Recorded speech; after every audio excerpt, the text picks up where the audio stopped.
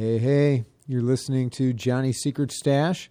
This is John Goldman, and you're listening to us on Radio Harbor Country. That's WRHC 106.7 FM out of Three Oaks, Michigan, and WRHZ 93.5 out of Sawyer, Michigan. The show is underwritten by Kara's Cottages, one of downtown Kalamazoo's first Airbnbs.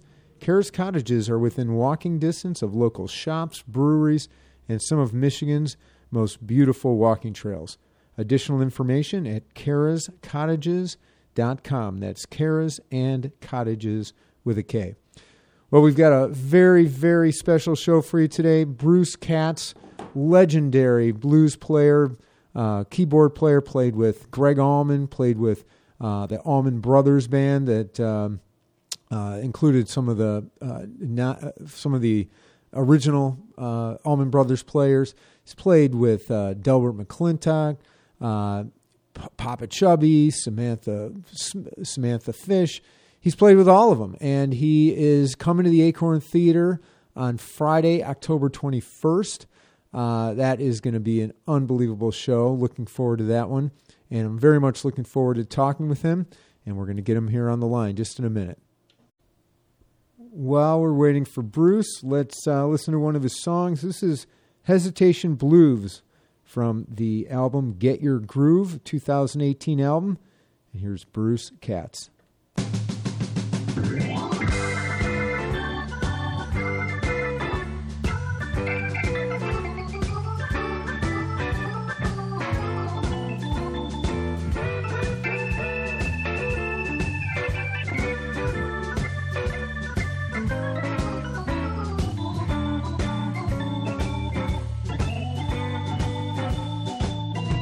Well, a nickel is a nickel, dime is a dime. I need a new gal, she don't mind. Tell me how long do I have to wait? Can I get you now? Must I hesitate? The eagle on a dollar says, in God we trust. You say you want a man, you want to see that dollar first. Tell me how long I gotta wait. Can I get to you now? Must I hesitate?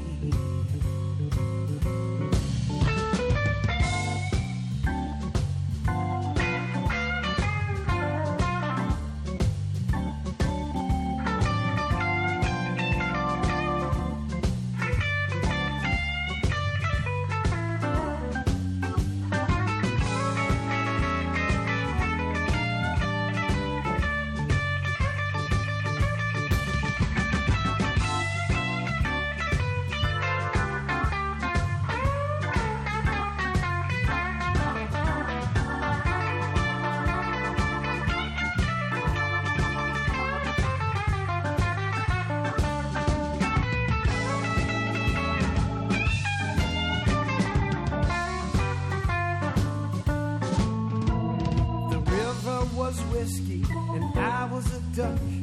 You know I'd swim to the bottom. Lord, I'll never get up. Tell me how long do I have to wait? Can I get to you now?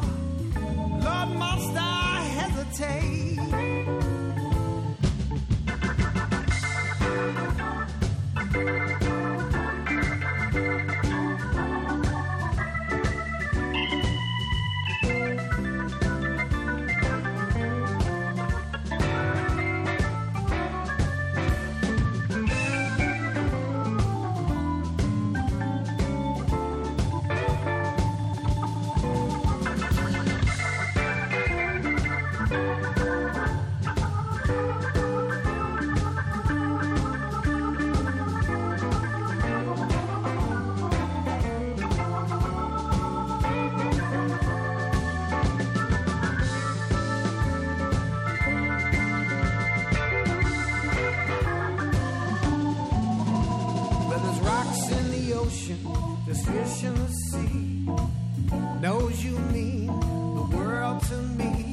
Tell me how long. Tell me how long I gotta wait. Can I get you now? And must I hesitate? Can I get to you now? Must I hesitate? I don't want to wait no longer. I don't want to hesitate. Can't wait around no more.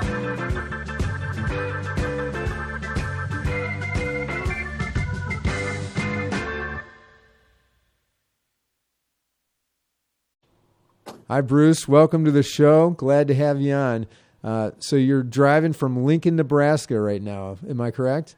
Yeah, we're in a bit of a drive this afternoon. All right. A little pleasure 10-hour drive. Yeah, But, yeah. We just broke it up in the middle here, and we're on our way. All right. Yeah. I've done that drive. I-80 probably, right? That's the I-80, route I-80. from Chicago Yep. to Denver pretty much. And that is, you always think like Iowa's boring corn, but I think Iowa is like the most exciting part of that. And then when you get into like Sioux City and right around the Omaha, the Nebraska border, and then it's nothing, past, into Nebraska, and then like Illinois is about as boring as it gets. But I hope you guys are having a better time.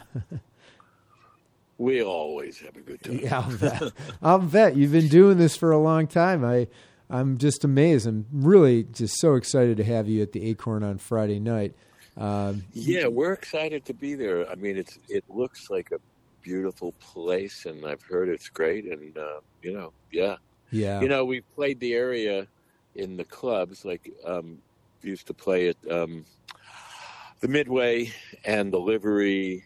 In Benton Harbor, Midway, and Mishawaka. Right. I didn't know you played at the Midway. I did know that you played at. I played at the Midway a lot, actually. Oh, wow. Albertina, I was very sad about Albertina's passing a year ago or 2 years ago. But, so all of our, hopefully, Mishawaka, South Bend fans will come out. Because let's hope very so. close, right? It is That's pretty close. Yeah, it's, half hour away or so. And, the Midway... the Midway is such a great place, and they I've seen some great Soulful blues place. there. Very soulful, yeah. Yeah. That place goes back. I mean, I don't think that they could. It's like in a neighborhood, in a residential neighborhood. That always struck me as being kind of a funky thing there. Well, the first time we ever pulled up there, we pulled up to the front, and we're looking in this little room, and we're going, "Wait a minute!" Yeah, Would we play in the window of the little storefront? Not realizing, of course, that the giant speakeasy that was behind it was, right. part of the building. Yeah, right. And the Liveries, that place is awesome. And I know that you got connected to those guys, I believe, through my friend Tom Ives. Yep. Yeah. Yep. And Tom he connected us. Great record store. Yeah, we love Tom. He does have a great record store, and also he's got all that equipment and things like that. And he's right on it. Anyway, so sir, you're a legend. I will say that. It's quite the pleasure. But I've been a huge fan of the Allman Brothers forever, and all the little the outcroppings from the Allman Brothers band. Derek Trucks and. Butch's nephew, starting up with Susan Tedeschi and all that. Right. And then I noticed that you were actually a student, and then I think also an instructor at the Berklee School of Music. Yes. Yeah. I was. Yeah. And, I was there as a student, and then sort of went out and played in the world for about 18 or 19 years, and then came back and taught, but I was touring all the time and teaching. It was probably made it a little hard. Tricky life schedule, but it was great. I really liked it. Yeah. Well, it seems to me that you've gotten the musical education of a lifetime working with all these awesome musicians, like J-Mo and Butch Trucks and Greg Allman and I saw some videos of you with Samantha Fish and Papa Chubby and then you've got this great band behind you now. Yeah, I mean, I was with Delbert McClinton and John Hammond and Ron Jarrell. Yeah, right. Just to keep going down the list. I mean, those are just some of the big list. some of the best. I mean, some of the very best in blues, and you're also highly educated in music. You know, having gone to the Berklee School of Music, and right, and then which sometimes make me suspect to other blues musicians. Isn't that crazy, though? You know, here you've got crazy. a formal education in music, and that's a turnoff for blues musicians. You know, but listening to you, it comes from the heart. You know, you just can tell that. Right. I'm sure that any of these guys that listen to you, you know, all those reservations are gone. I would bring it up Berklee School of Music because I know Susan Tedeschi went to Berklee School of Music. Right. Not at the same time you were there, probably though. No, she was a student there a few years before I came back to teach. But I've known Susan since she was about 20 or 21 years old. I used to play with the blues guitarist Ronnie Earl. Oh yeah. And when we were local, we'd play every Wednesday night at this little place in suburban Boston. And she would come out all the time and sing with us before anybody knew who she was. And even then, this like 1993, maybe something like that, 30 years ago. Wow. I mean, even then, I would listen to her sing and literally think, this person could be a huge star. Yeah. So she was that good then, you know, when she was 21. Oh, wow. Yeah. So I've known her forever. She is amazing. She just blows me away. And the fact that she's just got this sweet demeanor and this, you know, like very sweet voice. And then when she gets up on stage, she just kind of gets this like growl behind her, you know, like her lip curls and she can belt it. And she's an unbelievable guitar player too. You know, there's singers and there's guitar players, and you know, to see her to cross that line and do both so well is just such a pleasure. It's just, and then of course Derek is just such an unbelievable guitar player that everything is comes from it. Now, when you were with the Allman Brothers, did you ever play with Derek Trucks? Oh yeah. Oh yeah. wow. You know, I mean, I was in Greg's band, but I did some tours with the Allman Brothers also, and you know, that was with Derek and Warren. Yeah. And the full band. And O'Teal. I would, you know, J-Mo Butch. I would play piano on those tours. You know, Greg was playing organ. I mean, in my band, I play a lot of Hammond organ.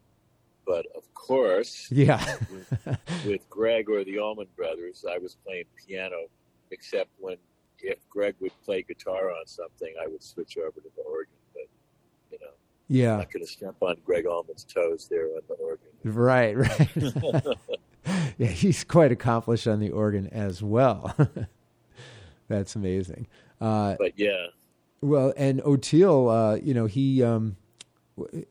he's made quite a career of himself since playing with the Allman Brothers too. You know, now he's been with Dead and Company for about 6-7 years since the Fare Thee Well tour and everything, and just, you know, we had a band that Butch organized called Les Brères that only existed for a few years because then Butch died. But that was basically the Allman Brothers minus Greg. I mean, it was Butch, J-Mo, Mark Quinones, O'Teal, and Jack Pearson, who was in the Allman Brothers in the mid-'90s, and myself and Lamar.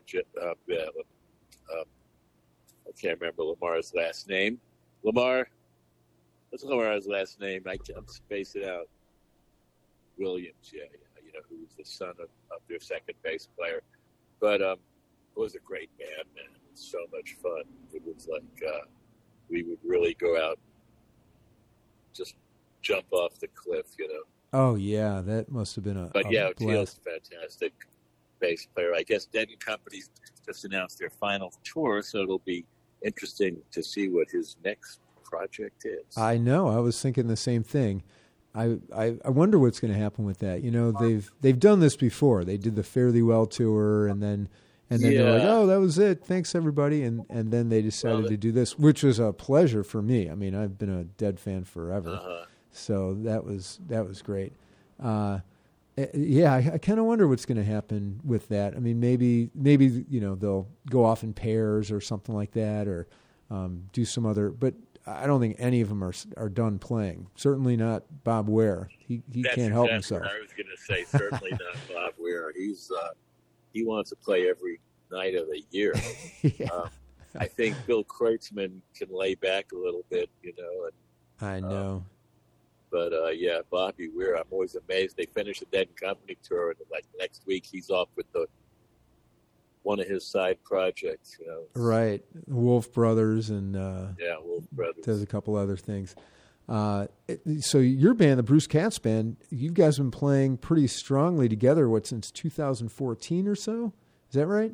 Well, my current band, I've had my band for like almost 30 years, actually, and I've had various members of it. I think, I think this is the best band I've ever had.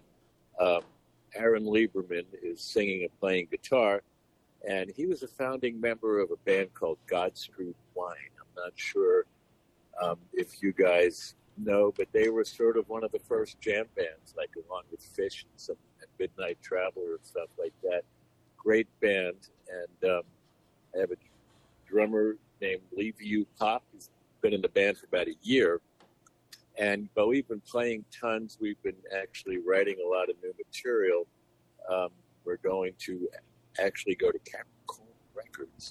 Capricorn Studios in Macon, Georgia, in December and record this new album.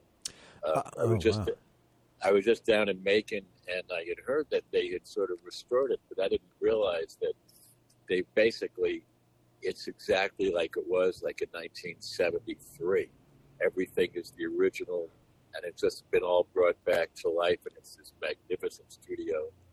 So we're going down there to make an album. But yeah, we've been playing a lot, and it's a organ, guitar, drums. I play some piano too. I'm playing bass on the Hammond organ, and we venture into a lot of different kinds of things. Rock music, obviously, blues music, obviously, some kind of what I call soul, jazz, and New Orleans music, because that's all part of who I am, I play, like you said, I've played with all of these other people, and I love doing that. But when I get to do my own band, I figure no one can tell me what to do. That's right. I can play whatever I want. But I mean, it's all part of, as they say, whatever, American music of all sorts. Let's say that. Yeah. And you started out playing jazz before you even got into the blues. Well, no, actually, I started playing blues even before that. I mean, I was playing blues when I was like 13, 14, 15. I wasn't great at it, but I loved it, and I was learning it, trying to figure it out.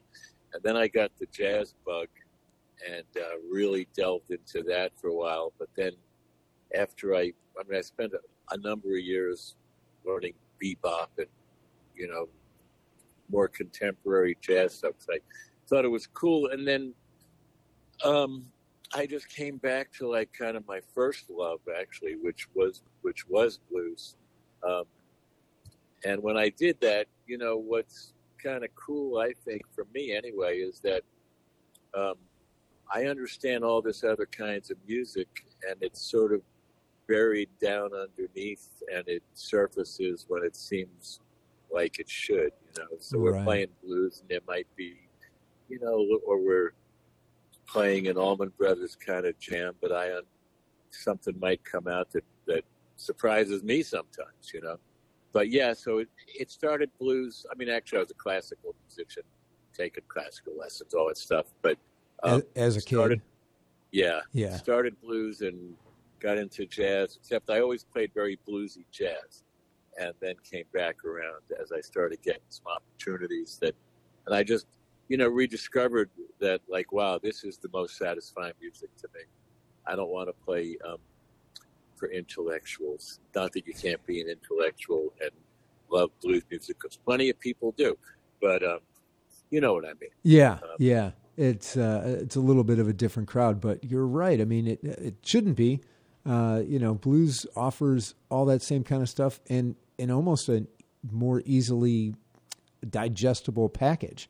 It just yeah, but you. The thing is that a lot of, and I think this is why when you were saying sometimes blues musicians have an attitude about if you're a jazz musician or you're schooled or stuff, because sometimes the jazz musicians or the whatever conservatory trained people, they don't understand blues, and they don't understand that there's just as much detail, there's just as much complexity. It's a different kind of detail and a different kind of complexity, but it's there. Yeah. And when I taught at Berkeley, there were all these great musicians teaching there, but there were only a handful that I would ever hire to play on a blues gig, because they just don't understand it. They don't realize how rich and detailed and varied it can be when you get way into it. It's just a misunderstanding, right? I guess. So when you're saying that, what's an example of some of that deep complexity that you get with the blues that most people might not know about? Well, so there's the emotional content. I mean, I could talk sort of technically as far as, people think of blues as three chords, just three chords. Mm-hmm. But, oh man, I just realized something. Okay. Hold on one second. Oh, okay. Yeah, no problem. We're back. Did you guys miss an exit or splice that together? Yeah. Yeah. No. Oh man. Okay. Good. Anyway. So you're talking about the complexity of the blues. I mean, I think I know what you're talking about. Go ahead. They think of it as like, just three chords, man. Big deal, three chords. Within those three chords, you can have moving harmony that passes through endless series of inner voices and inner progressions. That's what gives you the richness of a really great blues piano player, let's say. Or it's not that he's playing three chords. There's all these subtle chords within chords that if you really dig deep and study it and learn it, because the music goes back 110 years, 120 years. And if you listen to like some of the earliest players, they were doing all sorts of things that are beyond three chords. And that's what's overlooked a lot of times, and just, dynamics and just a lot of things that are classic for blues, that somebody who's just looking to play, fast licks on a jazz progression might not appreciate or understand. It's the understanding, actually, Yeah. It's just like the whole debate between just because somebody has a lot of virtuosic chops, does that mean that they're a good musician or that they're communicating something? Maybe it does, but that's not the definition in my book, So anyway, I mean, I'd rather hear like Charlie Patton banging on a acoustic guitar than a lot of people who have monster chops blowing tons, shredding notes. There's just more emotion and communication sometimes coming from somebody like that. Not to say that, I mean, chops are great as long as they're used for good and not for evil. There you go. There's a real honesty to the blues also. There's sort of because of the primarily being three chords. There's not a lot of room for. I mean, it just all comes out. You're hearing it all kind of, and right. Especially and you're primarily playing with smaller groups too. I mean, you guys are a power trio, if I can call it that. I mean, there's three of you, and Right. All that sound coming from just the three of you. There's, if any one of you doesn't give it their all, then that comes through. I think you can kind of see that kind of stuff. Absolutely. Yeah. With your new album that you got coming out, is it already written? Do you guys write it in the studio? How does that work? As far as new material, Yeah, the one that you're planning to record in Athens, yeah. Georgia. Well, I mean, I will write a tune and have my mind, but then we kind of vary it. I mean, I'm not a drummer and I'm not a guitar player, so I'm sort of trying to get ideas about what works on a certain thing. I do kind of, when I'm writing stuff, I write it for the people that I'm playing with, I do. Uh-huh. So that, I'm writing music, be playing this music. I'm not writing it abstractly like, hey, this is a cool tune. I wonder if someone will play it. I'm writing it for Aaron, I'm writing it for Liviu, and I'm writing it for me, and I know how they play. So that helps me when I'm trying to create something. I know who will be playing it, and I'm fashioning it to their strengths and what they do. But, I mean, I have a studio, not a recording studio, but just a teaching studio and a studio at my house that has a B3 and a piano and a drum kit and amps. And we get together and try to work it out. What we're doing actually right now is we have a bunch of new tunes, and one of the main purposes of this tour that we're on is to go out and play the tunes every night and see what they really are like. Because when you're in a rehearsal studio, you're not sure what really works and what you think is going to work. And so we've already changed two or three of the tunes as far as grooves and sections and what works and doesn't work. So, it's great to go out and play the tunes every night. You learn them and you sort of have them inside of you in a different way than just, okay, I think this is cool. We'll rehearse it and then go record it. There's nothing like being in front of an audience and feeling what they're feeling as you're playing it. So that's what we're doing. That's what we will be doing on Friday night at the Acorn. Probably playing at least half or three-quarters new tunes that hopefully everybody will love. Yeah, I'm sure that the crowd is going to love you guys. You're talking about sort of changing the songs as you continue to figure them out and as you're playing them and stuff. When does that ever stop, or are you always just kind of reimagining the songs on a micro basis? Like on a particular night, you're out there, you're playing it, and then do you re-examine it afterwards? You say, hey, how did you like the way I did that, or something like that? Do those kind of discussions come up with the three of you? That does come up sometimes. I mean, there are certain tunes that are really open, and then anything can happen, really. Like, really, a jamming kind of improvisational thing where then there are tunes that are, that have been written kind of in stone in a certain way that I've been playing for years, let's say. And, the solo parts are always going to be different. But the form and the groove and the lines, at some point they get really established and don't change. Okay. Yeah. Yes. Sorry, we're just following some directions here. We don't want to miss our turn. I gotta say, the telephone connection is very strong. Like, it doesn't sound like good. you're in a car with the windows open or anything like that. I mean, it doesn't sound like it at all. So whatever kind of system you've got in that car sounds great. I was. Where do you think you got your first big break? I mean, it sounds like you were, it sounds like you were a piano virtuoso from a very young age, started playing about 5 years old and and ended up at the Berklee School of Music and Berklee College of Music. But where was like, your real first break that made a difference between, just playing around with buddies to getting a big break?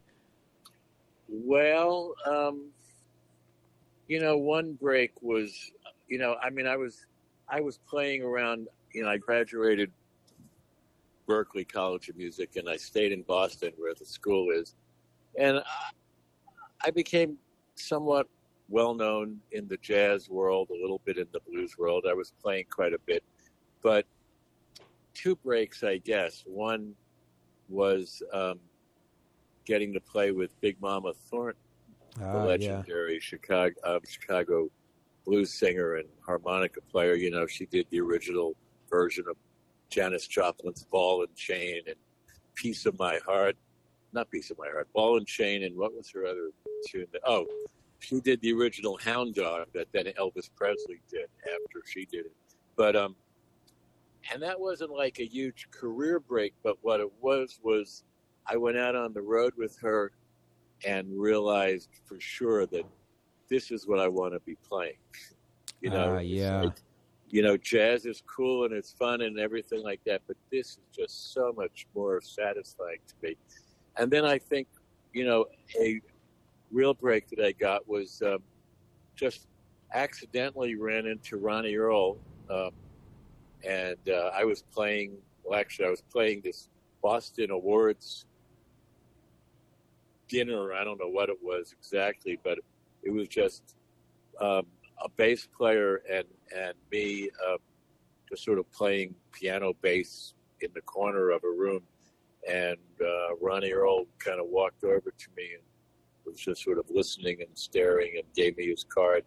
And or I gave him my card, I guess, because 6 months later he asked me to join his band. Wow. And, then I proceeded to tour the world with Ronnie Earl and the Broadcasters and meet tons of people. We recorded like 6 albums. This is in the 90s, like 92 to 97. And that got me into, the world of the international world of traveling and making a lot of albums with a lot of people. We played with Earl King and David Fathead Newman and many legends of blues. And so I guess those are two pretty big ones. Then, of course, a big one was I moved to Woodstock, New York, and I got to meet Levon Helm and play with Levon quite a bit. But right. The saxophone player that was playing with Levon was in Greg Allman's band, and he and the Allman Brothers were in New York for their one of their Beacon Theater 14 nights at the Beacon Theater. Oh, right, right. And he asked me, Greg's looking around for a new piano player, and are you interested? I said, well, yeah, I'd be interested. And I figured, well, maybe I'm going to meet Greg or sit down and do something, play for him. And Jay Collins, the saxophone player, he said, well, Greg says, just come down to the Beacon Theater and just get on stage and sit in with the Allman Brothers. so it was like very, very surreal. I didn't know anybody or anything. So I come in the back door of the Beacon Theater. I'm just like standing around, like sort of freaked out about the whole thing. And then I meet Greg briefly, and I'm standing on the side of the stage, and then he just kind of points at me, and I get up there and I played 3 tunes with the Allman Brothers, and that's my audition. Wow.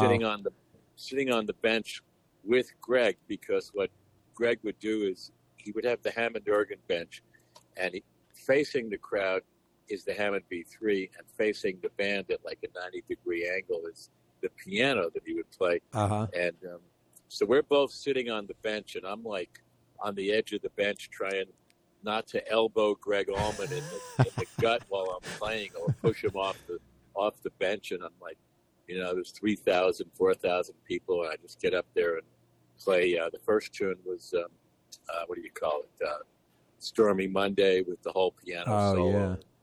But so that that was quite an experience. I'll bet. I mean, is this something that you were that you didn't even know which songs they were going to be playing? I mean, did you have a lot of experience playing their songs before that? I mean, just to walk up there and be required to play their songs and solo on it? I mean, I had been listening forever. I mean, I saw Dwayne with them.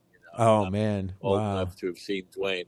But yeah, it was just an amazing, incredible experience. And then they called me back to do it again a couple of days later, and I got the gig, man. and then did that start the rest of the touring with the band? No, I mean, then they finished out their run, and then the Greg Allman Band started their tour, and I was just, I was on the tour with Greg, Wow, amazing. Yeah.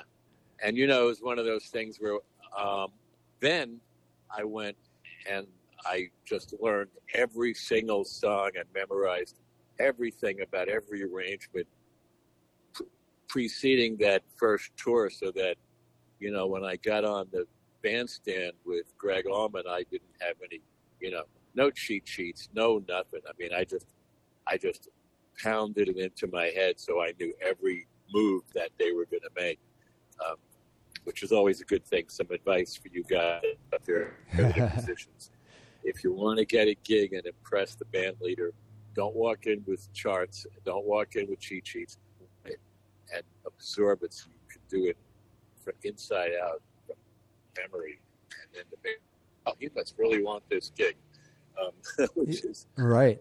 Well, that definitely shows your enthusiasm for it. Yeah, exactly. Plus, you're going to play it so much better if you're not having to, look at some piece of paper with chords on it or something.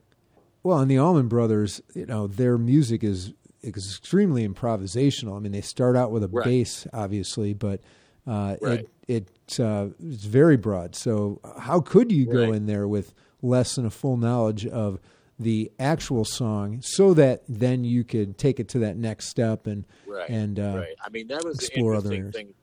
That was the interesting thing that I sort of learned during my time with Greg and Butch and the Allmans is, the whole idea of like a lot of times, you're in a band or in a blues group, whatever, and the singer finishes singing and your solo is like 2 times through the form and then you're done.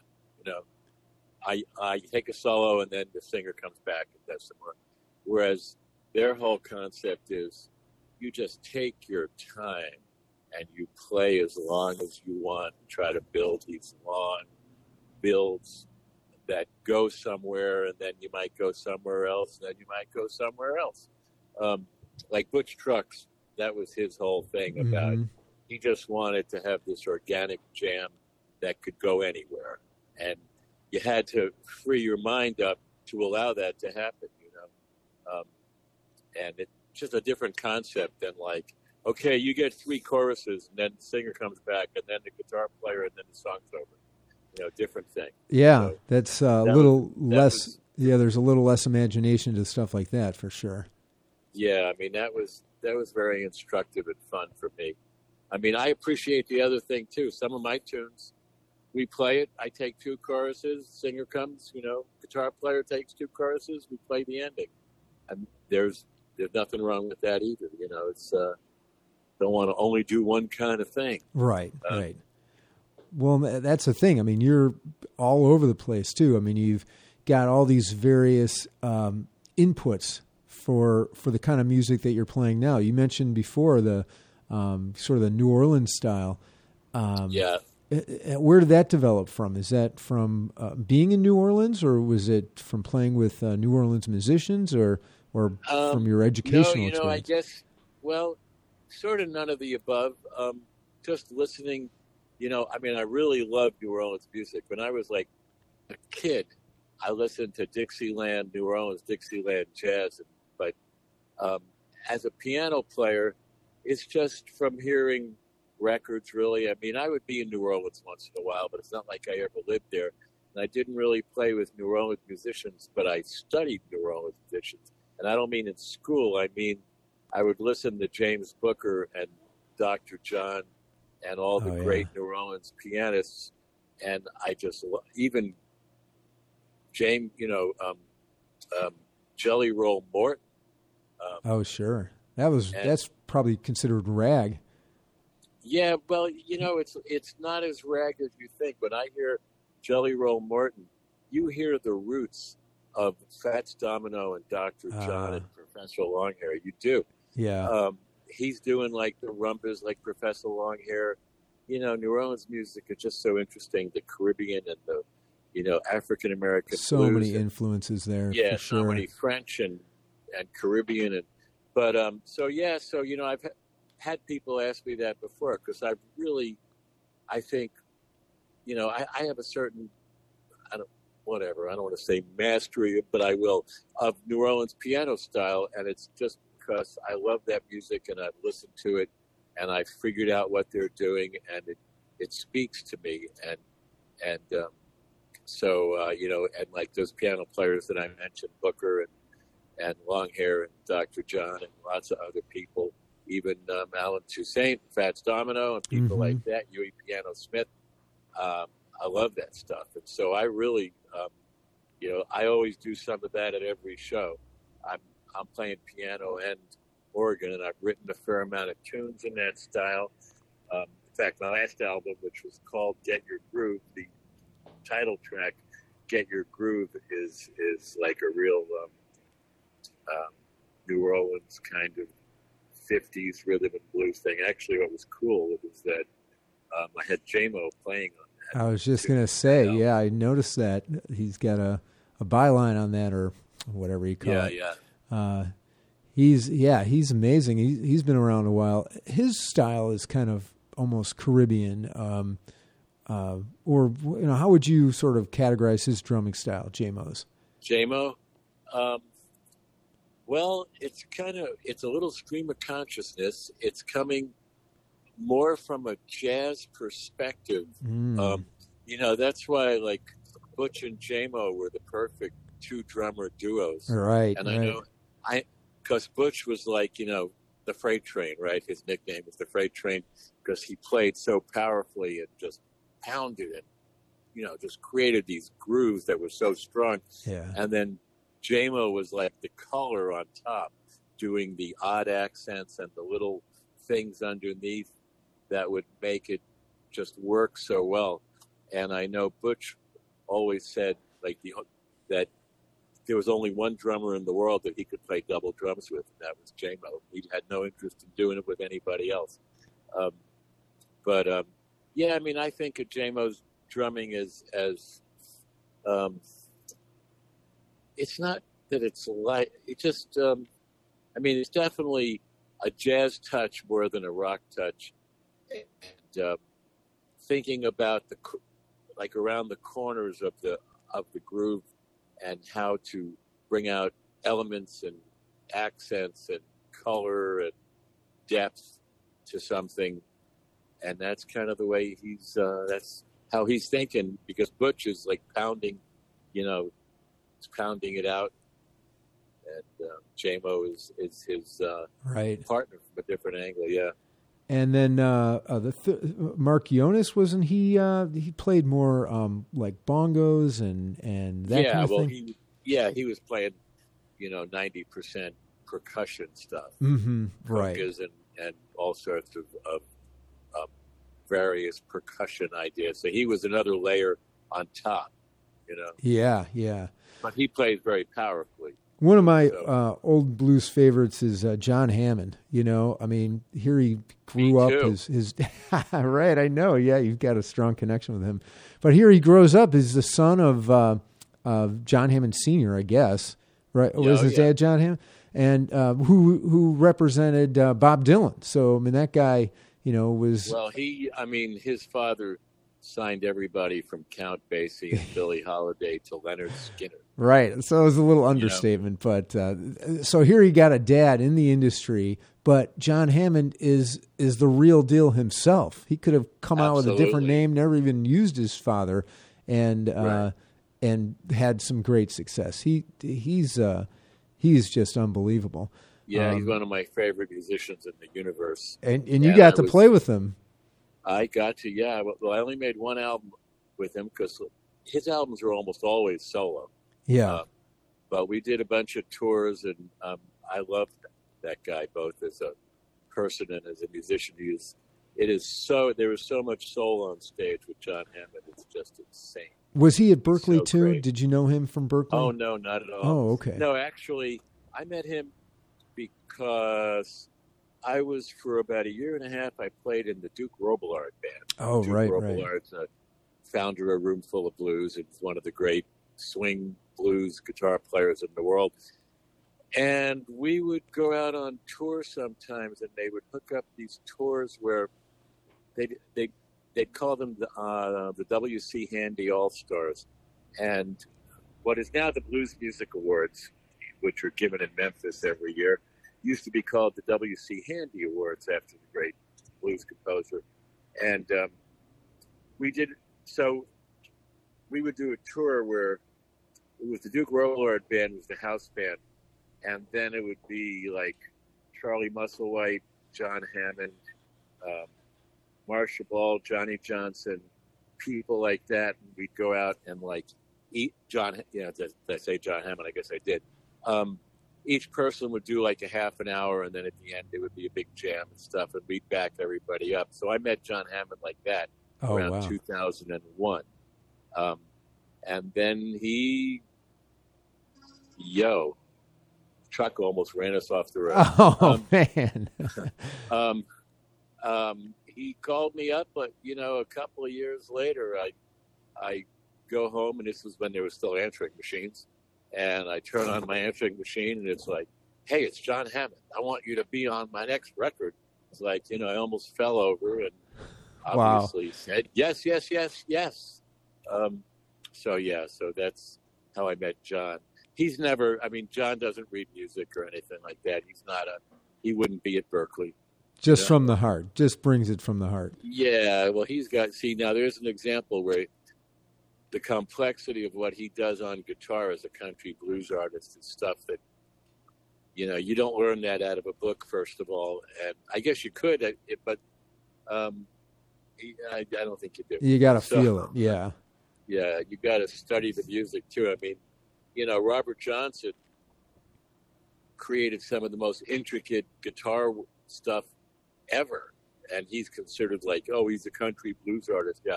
Listen to what he's playing and try to duplicate it. Now, John can do that because he's a scholar of that music, a real scholar of music, and he's learned it just by listening. And actually, he got to play. He came up in the early 1960s when a lot of the originators, like Skip James and Son House, and many of the guitar players, they were still alive.